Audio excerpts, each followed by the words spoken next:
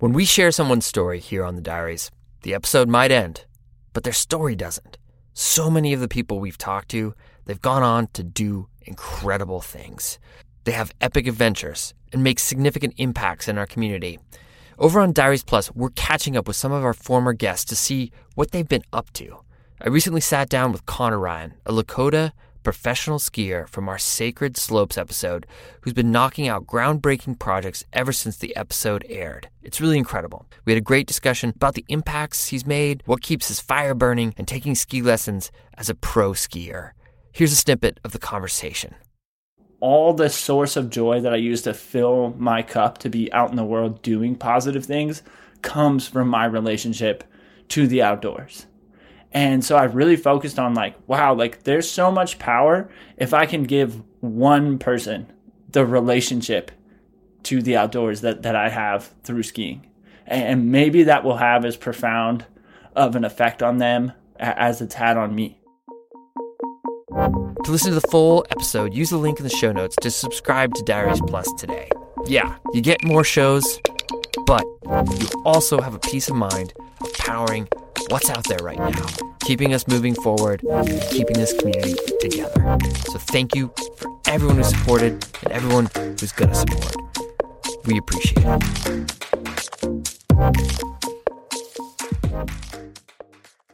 On a mild January day last year, I called my twin sister to ask if she wanted to hike the John Muir Trail with me. 4 weeks off the grid, 211 miles, 45,000 feet of climbing. Becca has a bum knee from a rugby accident back in college. She has a wonky hip, a 2-year-old, and a full-time job. On top of that, she and her family would be relocating from Salt Lake City to Corvallis, Oregon, at the same time we'd be due to hit the trail. Needless to say, I didn't expect her to say yes. But she didn't hesitate.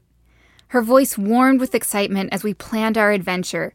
We'd both take time off our jobs, and Becca would fly to LA, where I lived, and we'd drive together to the trailhead. It was a stunning route, arguably the most beautiful portion of the PCT. We'd both hiked sections of that trail many times, growing up in the Pacific Northwest, so it would be a homecoming of sorts. Most importantly, we'd be doing something remarkable to honor our looming 40th birthdays, and we'd be doing it together.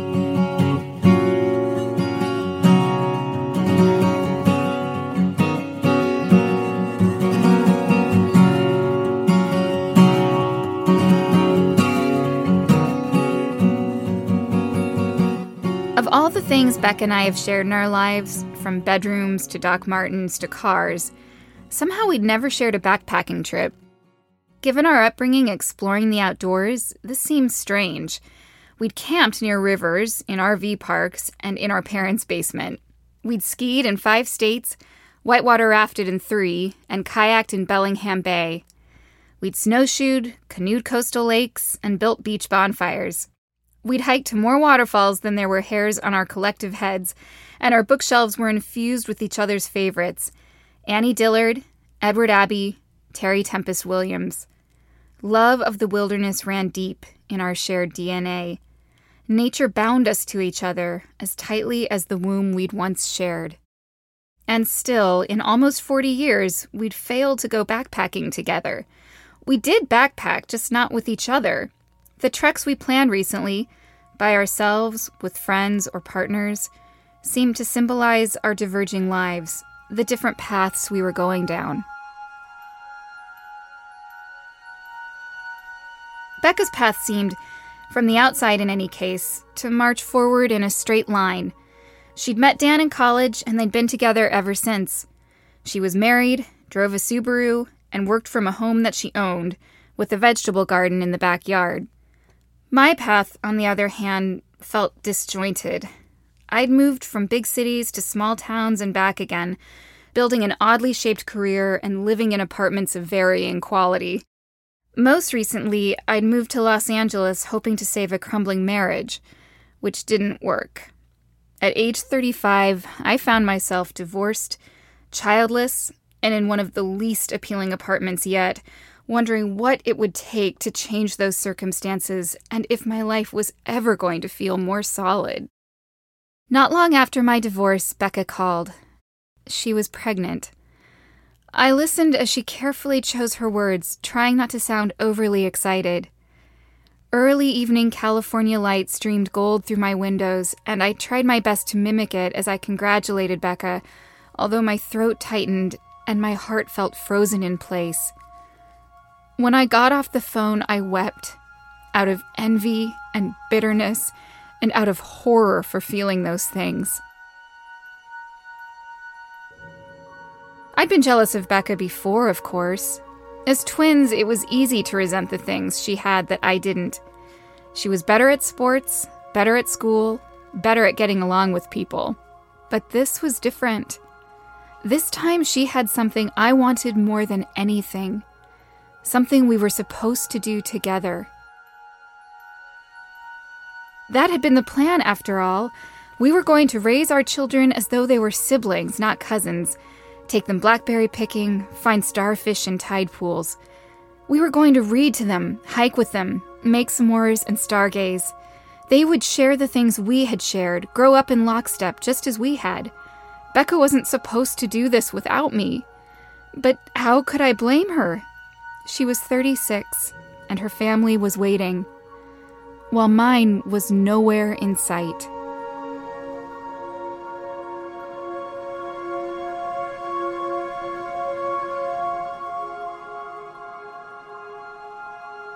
Now, 3 years later, we were planning our 40th birthday.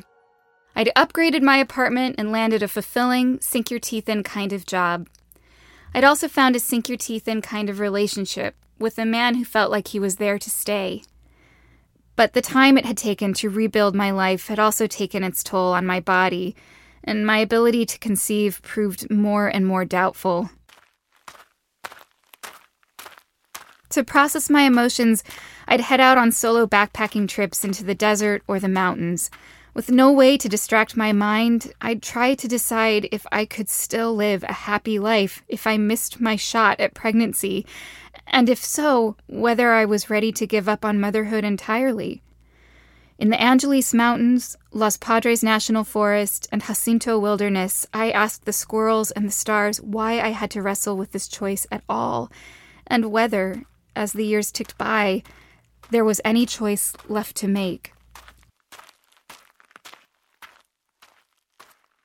My 40th birthday represented not only the loss of my youth, but the potential loss of ever having a baby as well.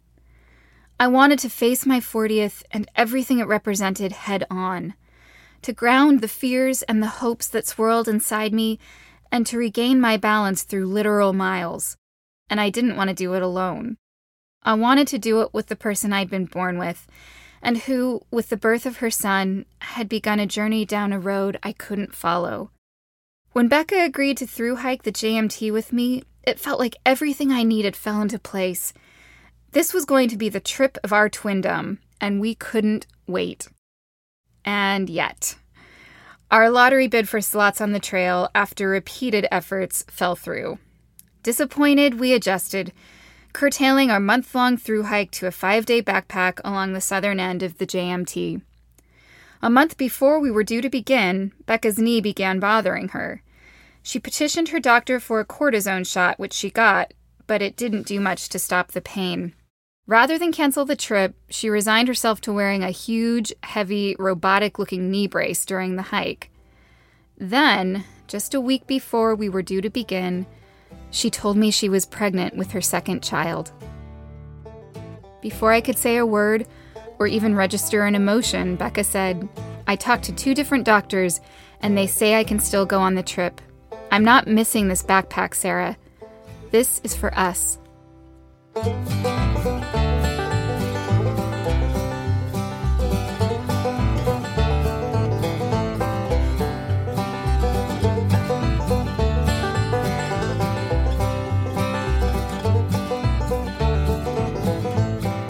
On that trip, we trudged through tough uphill days, followed by godlike vistas and the glow of shared ginger snaps and success. Hour upon hour, mile upon mile, we talked about the mundane and the profound, about our work, our partners, our dogs. We ate guilt-free meals of Annie's macaroni and cheese with no one to judge the amount of sriracha we added to it. We watched the light slip below mountain peaks in the reflection of vernal lakes and taunted the mosquitoes trying to get in our tent at night.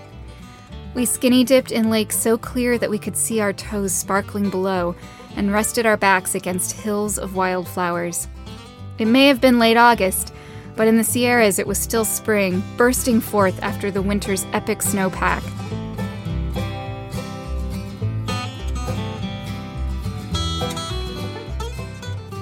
We didn't mention the pregnancy much beyond the complications it caused, like Becca's morning sickness or her need to sit down and eat more frequently than normal, but it was there, nonetheless, something small and good.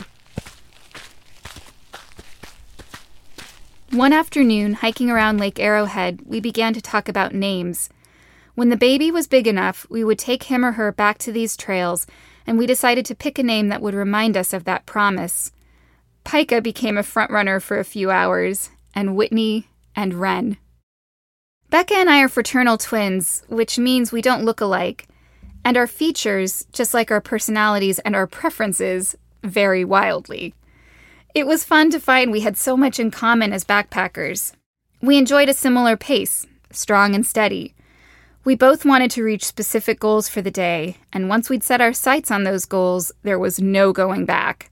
We preferred similar routes, liked to check the map often, and were picky about our campsites.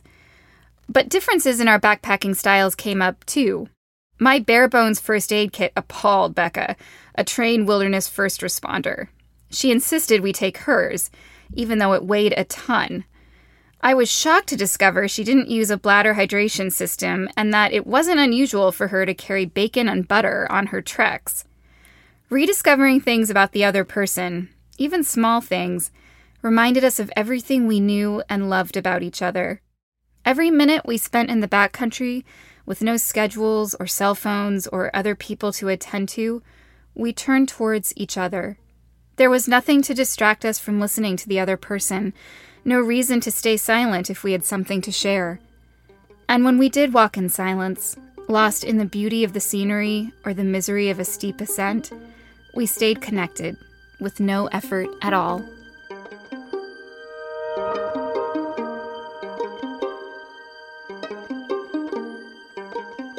When, all too soon, it came time to leave the trail, it felt like we were leaving some golden week recaptured from our childhood.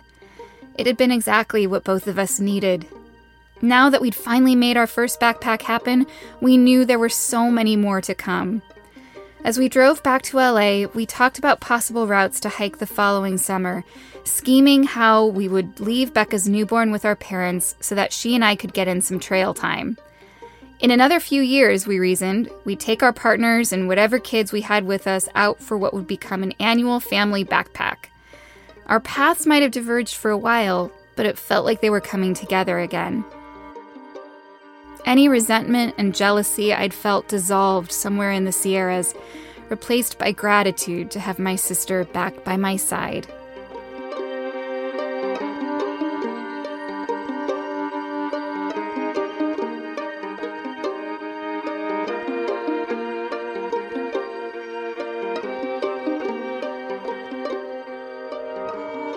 A month and a half after our trip, Becca called me mid-morning on a workday. I missed the call. When I called her back, she didn't pick up. I'm not much for believing in telepathy, even between twins, but I knew what had happened well before my mother told me the news a few hours later. It wasn't anyone's fault, she said. It wasn't the backpacking trip, but the baby-to-be was gone. These things happened, she said. I knew my mom was right, and Becca knew it too. When I spoke with her, she said as much. And then we both cried, together, for the loss of a life we had already begun to love. Plans get made, go astray, and give way to new ones. The 40-odd miles Becca and I hiked on the JMT was a far cry from the 211 we had prepared for, and the 40-year-old woman I became is not the one I'd originally planned to be. But life, just like any trail, doesn't always heed even our best-laid plans. I don't know what lies around the next corner of my path, whether it's a son or a daughter, a niece or a nephew, or no more children at all. But I do know my twin is with me now, walking along beside me, as she has been for every day of my life, and as she will be in every one to follow.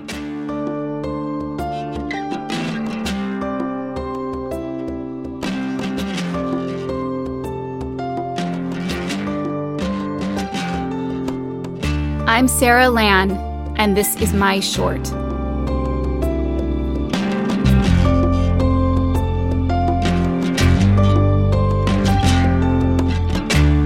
Thank you, Sarah, for sharing your story. Music today from Bradley Carter, Kai Engel, Ken Christensen, and Brendan O'Connell. The tracks are courtesy of the artists themselves. Jacob Bain and Nis Cotto composed our theme song. You can find the links to the artists at our website, dirtbagdiaries.com. This episode was produced by the one, the only Cordelia Zars. And the other one and only Ashley Langholtz. And Becca Call, she's our executive producer. She's back at work. Yes, I'm Fitz Cahal, and you've been listening to the Dirtbag Diaries. Thanks for tuning in. Maybe they won't hear the kids running around in the background.